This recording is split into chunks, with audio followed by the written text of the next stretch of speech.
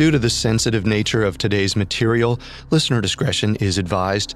This episode includes discussions of murder, gun violence, and police brutality. Consider this when deciding how and when you'll listen.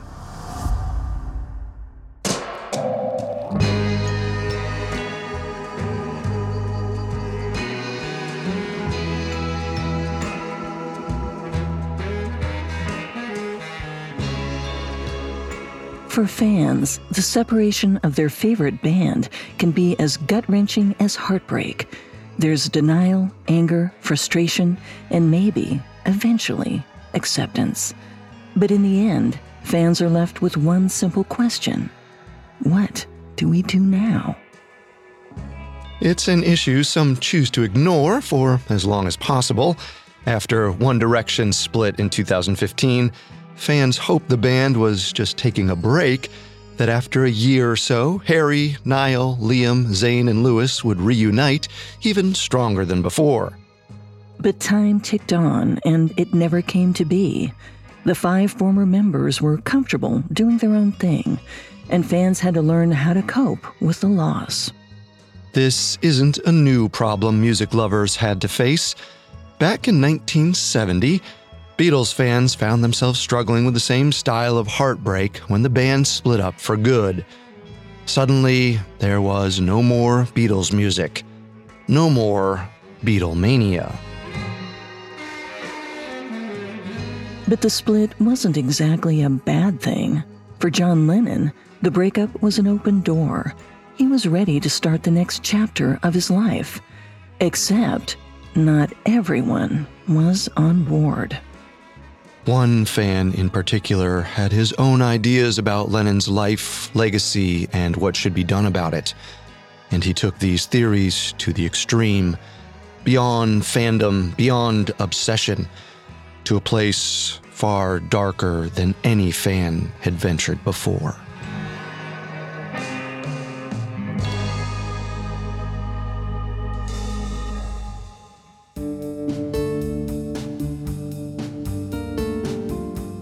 Welcome to Conspiracy Theories, a Spotify original from Parcast.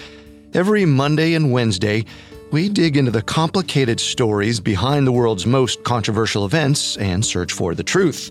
I'm Carter Roy. And I'm Molly Brandenburg. And neither of us are conspiracy theorists. But we are open-minded, skeptical, and curious. Don't get us wrong. Sometimes the official version is the truth. But sometimes it's not. You can find episodes of Conspiracy Theories and all other Spotify originals from Parcast for free on Spotify. This is our final episode in our special series on the Beatles. By the mid-1960s, Beatlemania swept the world. Legions of fans worshiped the band, ultimately leading some to obsessive, dark fixations. Today, we'll look at the aftermath of the Beatles' breakup and John Lennon's life as a solo musician, artist, and father. His continued ambition angered many fans who wished the Beatles were still together, and eventually, it caught the eye of one fan who craved the same kind of fame, no matter what the cost. We have all that and more coming up. Stay with us. This episode is brought to you by BetterHelp. Bottling everything up can be really bad for you in the long run and have some terrible consequences, and this isn't a conspiracy theory. The more you let things build up, the more of a toll it can take on your mental health. I know for me, in dealing with some traumatic events in my life, I had the tendency to think, well, they've already happened, I'm okay, other people have it worse, it doesn't matter much. And through therapy, was really able to understand how those events impacted me and changed how I'd started to see the world in ways that weren't great and were sometimes making my life worse. So therapy or dealing with any traumatic events you've had might really help you in terms of how you can live in the present moment now. So if you want to give therapy a try, check out BetterHelp. It's entirely online, convenient, and flexible. It's also really easy to get started. Just fill out a brief questionnaire to get matched with a licensed therapist. Get it off your chest with BetterHelp. Visit betterhelp.com/conspiracy today to get 10% off your first month. That's BetterHelp, HELP.com/conspiracy. Cool fact, a crocodile can't stick out its tongue. Also, you can get health insurance for a month or just under a year in some states. United Healthcare short-term insurance plans, underwritten by Golden Rule Insurance Company, offer flexible, budget-friendly coverage for you. Learn more at UH1.com. The Hargan women seemed to have it all. We were blessed. My mom was amazing. But detectives would soon discover inside the house there were the bodies of 2 women. A story of betrayal you would struggle to believe if it wasn't true. I am just praying to God, this is a sick joke. From 48 Hours, this is Blood is Thicker, the Hargan Family Killings. Listen to Blood is Thicker, the Hargan Family Killings, wherever you get your podcasts.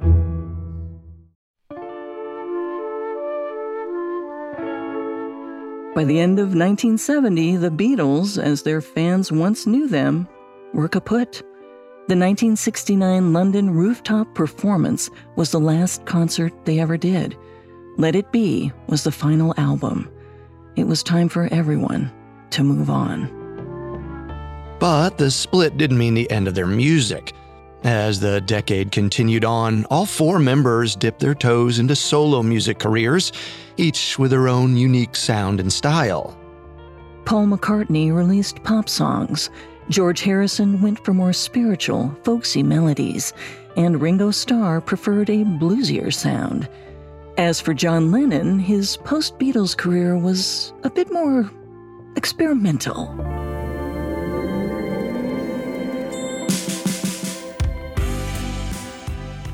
Even before the Beatles officially split, he produced solo albums, often with his wife and conceptual artist Yoko Ono. They created their own group, a part band, part art piece called the Plastic Ono Band. Ono even received writing credits on Lennon's songs. So yeah, Lennon-McCartney was out, but Lennon-Ono was in. Their tracks didn't always include melodies. The 1969 EP Wedding album begins with the song John and Yoko, in which, for 23 minutes, the 2 artists called out each other's names as muffled, indistinguishable sounds rumbled underneath. These earlier projects received mixed responses from fans. One reporter for the Ottawa Journal described this era of Lennon's career as either, quote, silly or peripheral. Others called it groundbreaking, but one thing seemed to be clear. This was not Beatles music. Beyond this experimental new style, Lennon pursued something else that set him apart from his Beatles persona: politics. Lennon had always been known as the quote-unquote smart Beatle. He had a reputation for speaking his mind when it came to current events. And now, as a solo artist, he could embrace that identity, which, let's face it, was a risk he couldn't take as often while in the group. When the 60s came to a close, political messages carried a lot of weight. Tensions surrounding the Vietnam War had reached a boiling point. The anti-war movement staged countless protests, urging for the U.S. to withdraw from the battlefields. But the government wasn't easily swayed. In fact, many of these events turned violent as police were instructed to disrupt the protests by any means necessary. The decade itself started with a now infamous shooting at Kent State, where the police killed 4 student protesters. As a result, Lennon conducted his own version of activism against the Vietnam War and violence in general. But the protests he and Yoko held were a little different than most.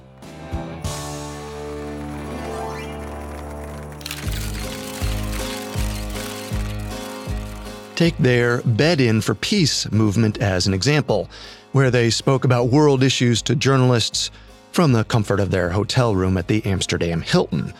The couple described it as a, quote, uncensored love-in.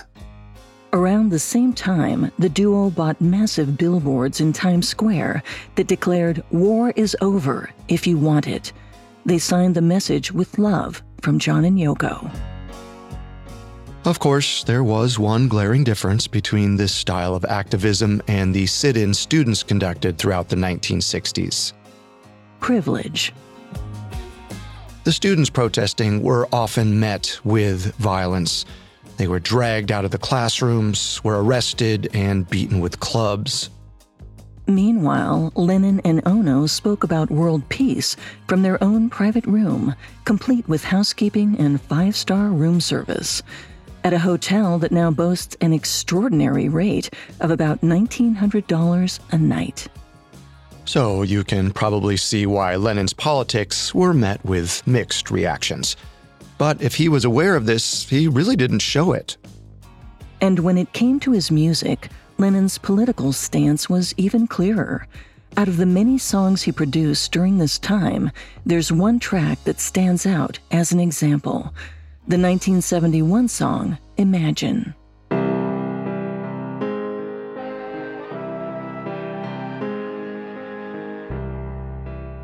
In the lyrics, Lennon asked listeners to picture a world where world peace was possible, even suggesting that such a utopia could exist if we worked together for it. To some, this vague description of peace might have been another turnoff.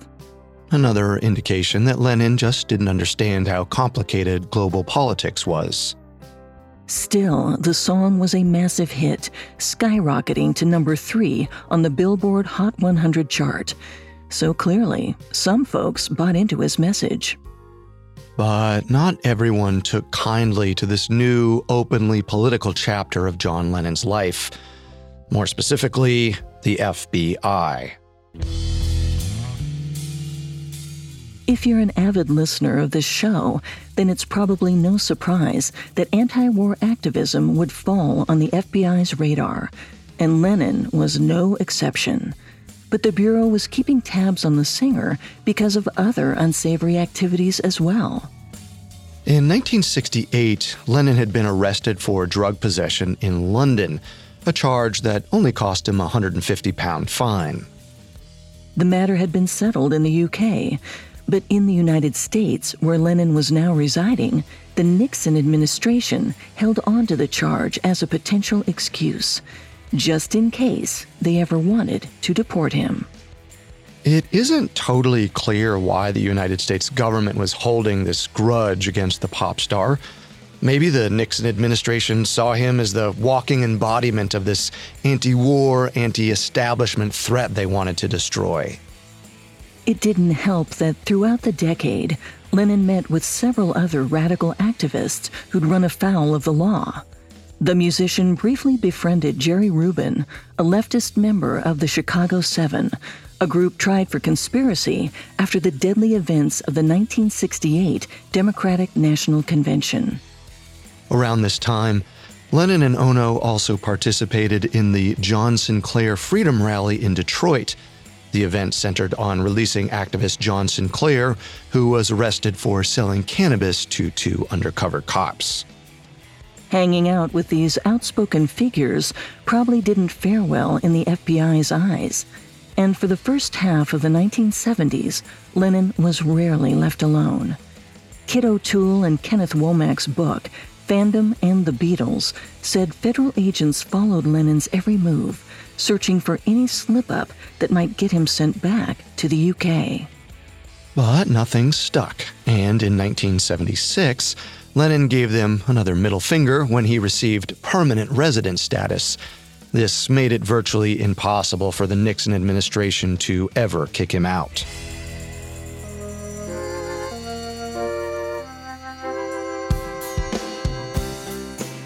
After that, things quieted down for Lennon and Ono. A year prior to Lennon being granted residency, they had a son, Sean. And now, Lennon's life could finally become more domestic. Frankly, he liked it that way. Following Sean's birth, John decided he wanted a break from music entirely. He declared that he was now a quote-unquote house husband. This was another shock for fans, especially those who'd come to see John as a sage leader making sense of current events. Rolling Stone columnist Dave Marsh even wrote an open letter to Lennon, begging him to get back in the studio. But Lennon had some choice words in response. David Marsh had found out through the grapevine John's response was, quote, "I don't fucking owe anybody anything. I've done my part. It's everybody else's turn now."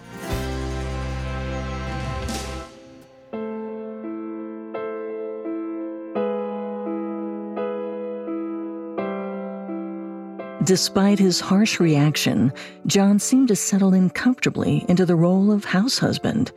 He, Ono, and their son spent their days together in their luxurious apartment at the Dakota in New York City's Upper West Side. There, John would play the piano for Sean, sometimes singing along to old Beatles songs. Staff who worked at the Dakota could even hear John's at-home performances as those familiar tunes echoed down the hall.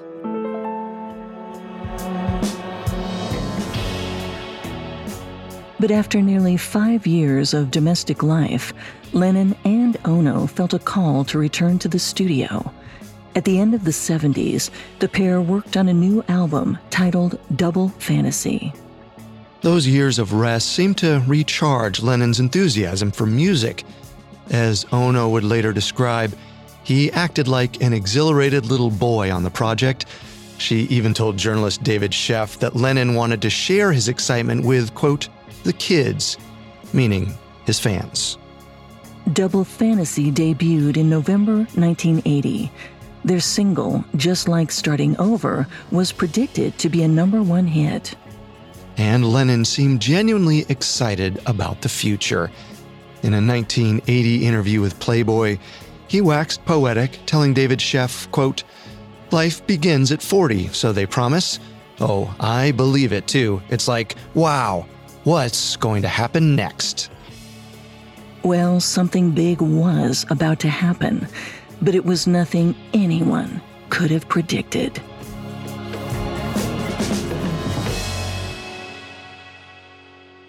Coming up, Lennon's untimely death and the conspiracy theory of the government's possible role.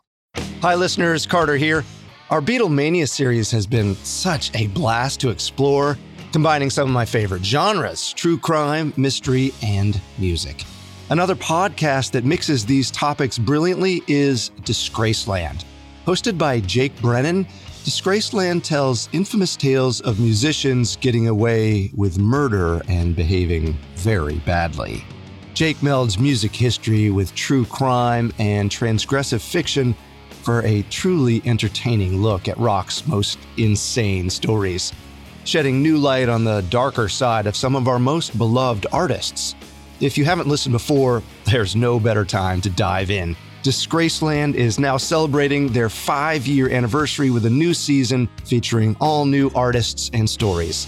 Listen to Disgraceland on Spotify or wherever you get your podcasts. Hi, I'm Daniel, founder of Pretty Litter. Did you know cats tend to hide symptoms of sickness and pain? I learned this the hard way after losing my cat, Gingy. So I created Pretty Litter, a health monitoring litter that helps detect early signs of illness by changing colors, saving you money and potentially your cat's life. Pretty Litter is veterinarian developed, and it's the easiest way to keep tabs on your fur baby's health right at home. Go to prettylitter.com and use code SPOTIFY for 20% off your first order and a free cat toy. Terms and conditions apply. See site for details. Now back to the story.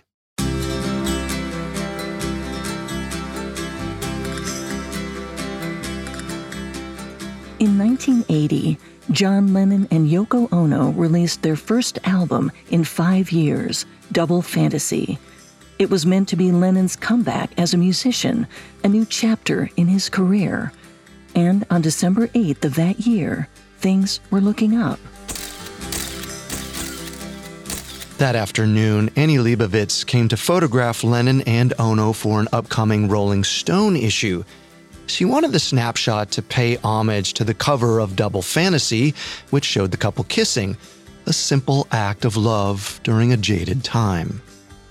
The resulting photograph showed the pair lying on the floor. A nude John wrapped his limbs around a dressed Yoko, kissing her on the cheek as a smile crept across her face. When Leibovitz showed the pair the photograph, Lennon was delighted.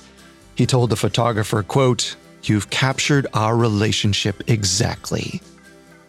After the photo shoot, he and Ono went downstairs for an interview with RKO Radio. Then they rushed off to the studio to listen to an early recording of their new track, Walking on Thin Ice.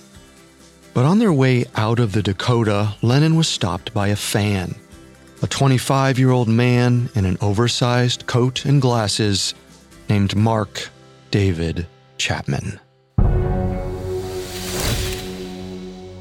An amateur photographer who captured the infamous moment on film would later describe how Chapman silently held out a copy of Double Fantasy for John to sign. Then, as quietly as he arrived, Chapman snuck away. Lennon probably didn't think much of this interaction. To him, this was just another adoring fan. At least, it seemed that way until they returned later that night. It was dark by the time Lennon and Ono made their way back to the Dakota. The street was lit only by the gas lamps of the luxury apartment building. Ono strode out of the car with Lennon a few paces behind her. But in the darkness, Chapman was lurking. The couple likely didn't see him until Lennon heard a polite voice call his name. He turned around, but he didn't even get a chance to respond.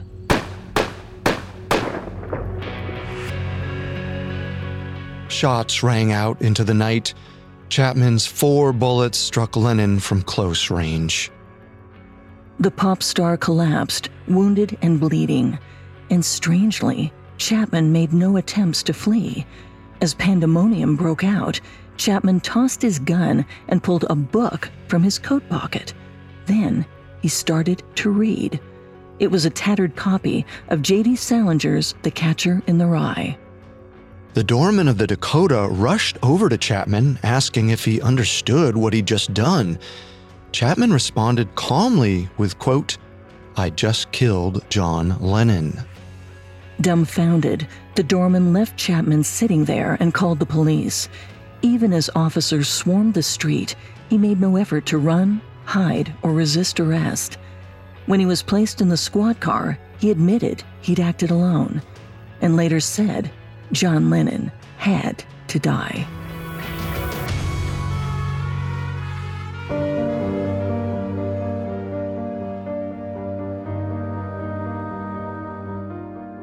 Meanwhile, Lennon was bleeding profusely from his wounds.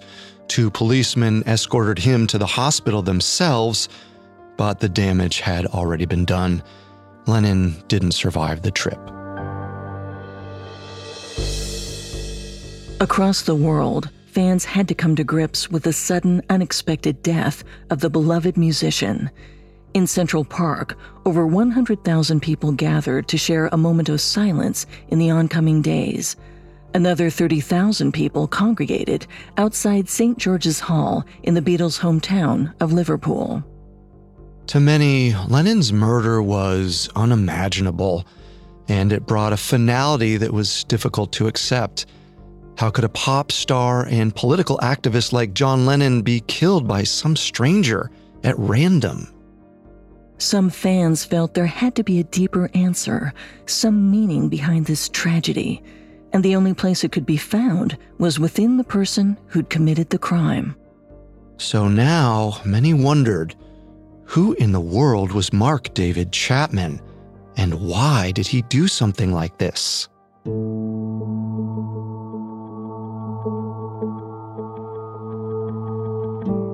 Some suspected Chapman was a crazed, dangerous fan who'd taken his obsession with the Beatles too far. Or maybe he was going by an alias and was actually a famous horror novelist, masquerading as an unknown stranger to keep his identity a secret. We're not going to mention that novelist by name to avoid giving our attorneys a heart attack, but he's still alive and has written over 60 novels, many of which have been turned into popular movies, so we'll let you fill in the blanks. This theory was so absurd that it never really gained any steam. In fact, the only person who pushed it was a fellow author named Steve Lightfoot. He even went as far as to cover the outside of his own van with signs declaring it was true. This theory was primarily based on one detail, that an earlier photo of the aforementioned horror author looked, to Lightfoot, a lot like Mark David Chapman. But in my opinion, there's hardly any resemblance between the two. I agree. To be honest, we're not sure what would lead Lightfoot to suggest that. The entire thing is an improbable theory, especially because this author has gone on to achieve a lot more fame and write a lot more novels since. Speaking of novels, there was a lot of speculation about the book Chapman was reading on the night of the murder, The Catcher in the Rye. To some people, the presence of this specific story felt too important to ignore. It's about a young loner named Holden Caulfield. After being expelled from school, he wanders aimlessly throughout New York City, trying to find meaning in a world he sees as phony. In interviews with the police following his arrest, Chapman said he felt an affinity to the character's loneliness and a similar isolation from the world. But to some fans, that wasn't enough to justify why this book was so important to the killer. Perhaps it held some kind of power over Chapman that made him kill Lennon.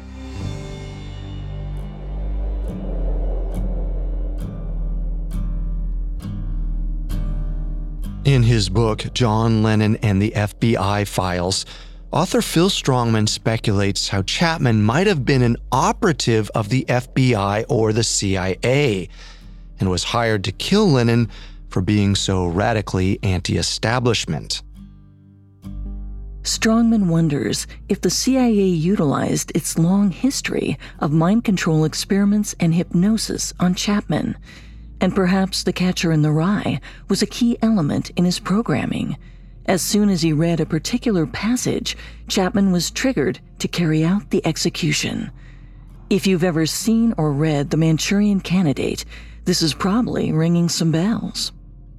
Strongman says he found support for this theory in the fact that Chapman had very little money, and yet he mysteriously was able to travel the world to places like Japan, Vietnam, even Beirut, which Strongman says was the home to one of the most notorious CIA recruitment centers. But the theory struggles to point to any specific passages in the book that might have triggered Chapman as a sleeper agent. And while the FBI may have had motive for wanting Lennon gone, they don't necessarily always work hand in hand with the CIA. We don't find Strongman's theory compelling and haven't found any evidence to suggest this theory is true. I think we have to move on to other, less outrageous theories. I agree. But if Mark David Chapman wasn't a sleeper agent or some famous author in disguise, then why, or rather how, could something like this happen to one of the most famous people on the planet?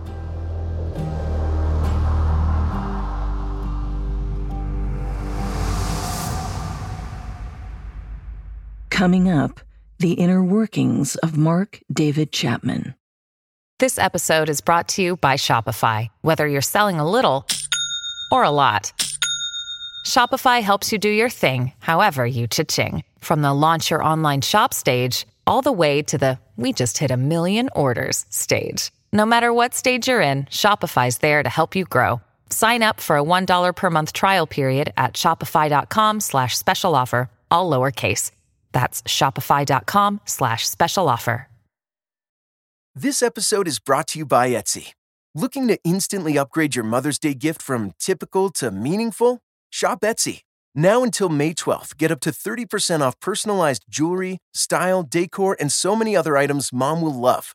And if you want her to know you put a ton of thought into her present, use Gift Mode. Gift Mode on Etsy takes the stress out of gifting so you can easily find well-crafted, original, and affordable pieces from small shops.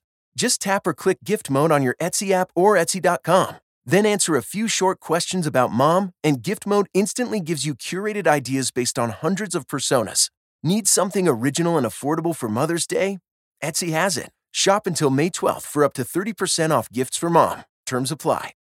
Now, back to the story. For many Beatles fans, it was difficult to understand the motive behind John Lennon's murder. Even the surviving members of the Beatles struggled to find the right words to say about the tragedy.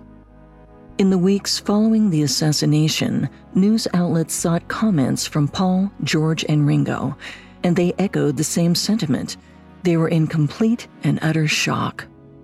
The Washington Post described Paul McCartney as, quote, pale and shaken. In his statement, all Paul could say was that he couldn't, quote, take it in at the moment. Inevitably, all three Beatles stepped away from the press in the wake of Lennon's death, perhaps choosing to spend time with their loved ones.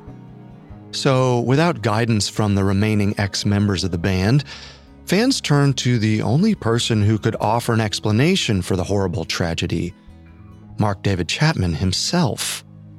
And the truth about the young killer was, in a way, even stranger than the theories that surrounded him. After his arrest, Mark David Chapman rarely spoke to the press. When he did share his thoughts about the murder, they were often confusing and contradictory. In interviews with his lawyer, Jonathan Marks, Chapman said he admired Lennon his whole life. In fact, the young killer seemed confused at himself for killing one of the Beatles. He told Marks, I think I have some problems. He went on, saying he believed, quote, my main problem is all my life I've been too sensitive. I've pent up all my aggression, kept swallowing it and swallowing it. In the lead-up to his trial, Chapman spoke to psychologist Lee Salk to assess his mental state. But as Salk searched for answers in Chapman's history, he discovered Lennon was not the first celebrity he'd considered killing. Let's turn the calendar back to 1977, 3 years before Lennon's murder. That year, Chapman took a trip to Hawaii where he contemplated murdering the state's governor, George Ariyoshi. When Salk asked Chapman why he wanted to kill this politician, he wasn't totally sure. He told Salk, quote, I don't know. I guess because he was the governor. He was popular. Also on Chapman's potential hit list were former First Lady Jackie Onassis, President Ronald Reagan, and fellow Beatle Paul McCartney. And that's just to name a few. The young man offered vague reasons for why each of these people deserved to die. But in the end, it all boiled down to one thing: their popularity in the public eye. All of this went against the idea that Mark David Chapman was a crazed Beatles fan who'd taken his obsession to the extreme. Sure, he was a fan of the band, but as Richard Mills explains in his book, The Beatles and Fandom, Chapman didn't kill Lennon because of his love for the Beatles. Mills wrote that instead, quote, Chapman's personality was a mix of paranoia, fixation, obsession, and music fan, which was just one strand in an intricate psychological makeup. Ultimately, Chapman explained he'd picked Lennon because he was convenient and lived in New York City. Lennon was more reachable than someone like McCartney, who lived in England, or Reagan, who had 24/7 security detail. Also, Chapman seemed to have exaggerated ideas about fame, which might have driven him to dark places. Chapman later said, quote, I felt that by killing him, I would become somebody, and instead of that, I became a murderer, and murderers are not somebodies. Chapman's choice to kill Lennon seemed, to his counsel, due to mental illness. As he prepared for trial, his defense team urged him to take an insanity plea. But Chapman refused, and in August of 1981, he was sentenced to 20 years to life for Lennon's assassination. But his sentencing didn't mend the hearts of all Beatles fans. In a way, some devotees are still grieving Lennon's loss today. One of the most popular attractions in Central Park is still the Strawberry Fields, a garden Yoko Ono designed as a memorial to her late husband. This spot is right across the street from the Dakota, where Lennon is memorialized in another, more supernatural way.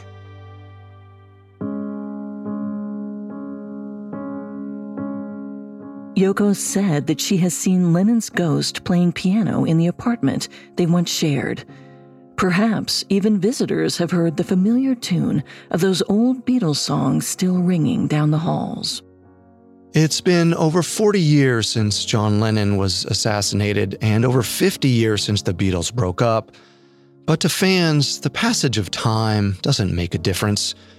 Both the music and the legacy of the band live on.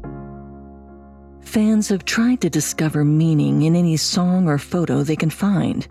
When it came to Lennon, that search might have been to help explain the unexplainable. To make sense of a tragedy that seemed too horrible to be true. But the reality is, there is no secret reason for why Mark David Chapman killed John Lennon. Yoko Ono didn't cause the Beatles to break up, and, as of this recording, Paul McCartney is still alive and well. These theories may have waned with time, but that hasn't stopped countless other music fans from trying to peek behind an imaginary curtain. A quick YouTube search for subliminal messages in music yields countless montages of popular songs that apparently have their own hidden meanings. Ones only eagle-eyed viewers would notice. Britney Spears' Oops, I Did It Again is on there, along with Poker Face by Lady Gaga. Is there any truth to these theories? Well, that's a story for another day. But one thing's for sure. Fans won't stop looking or hoping that maybe this time they'll find some deep hidden truth lurking beneath the surface.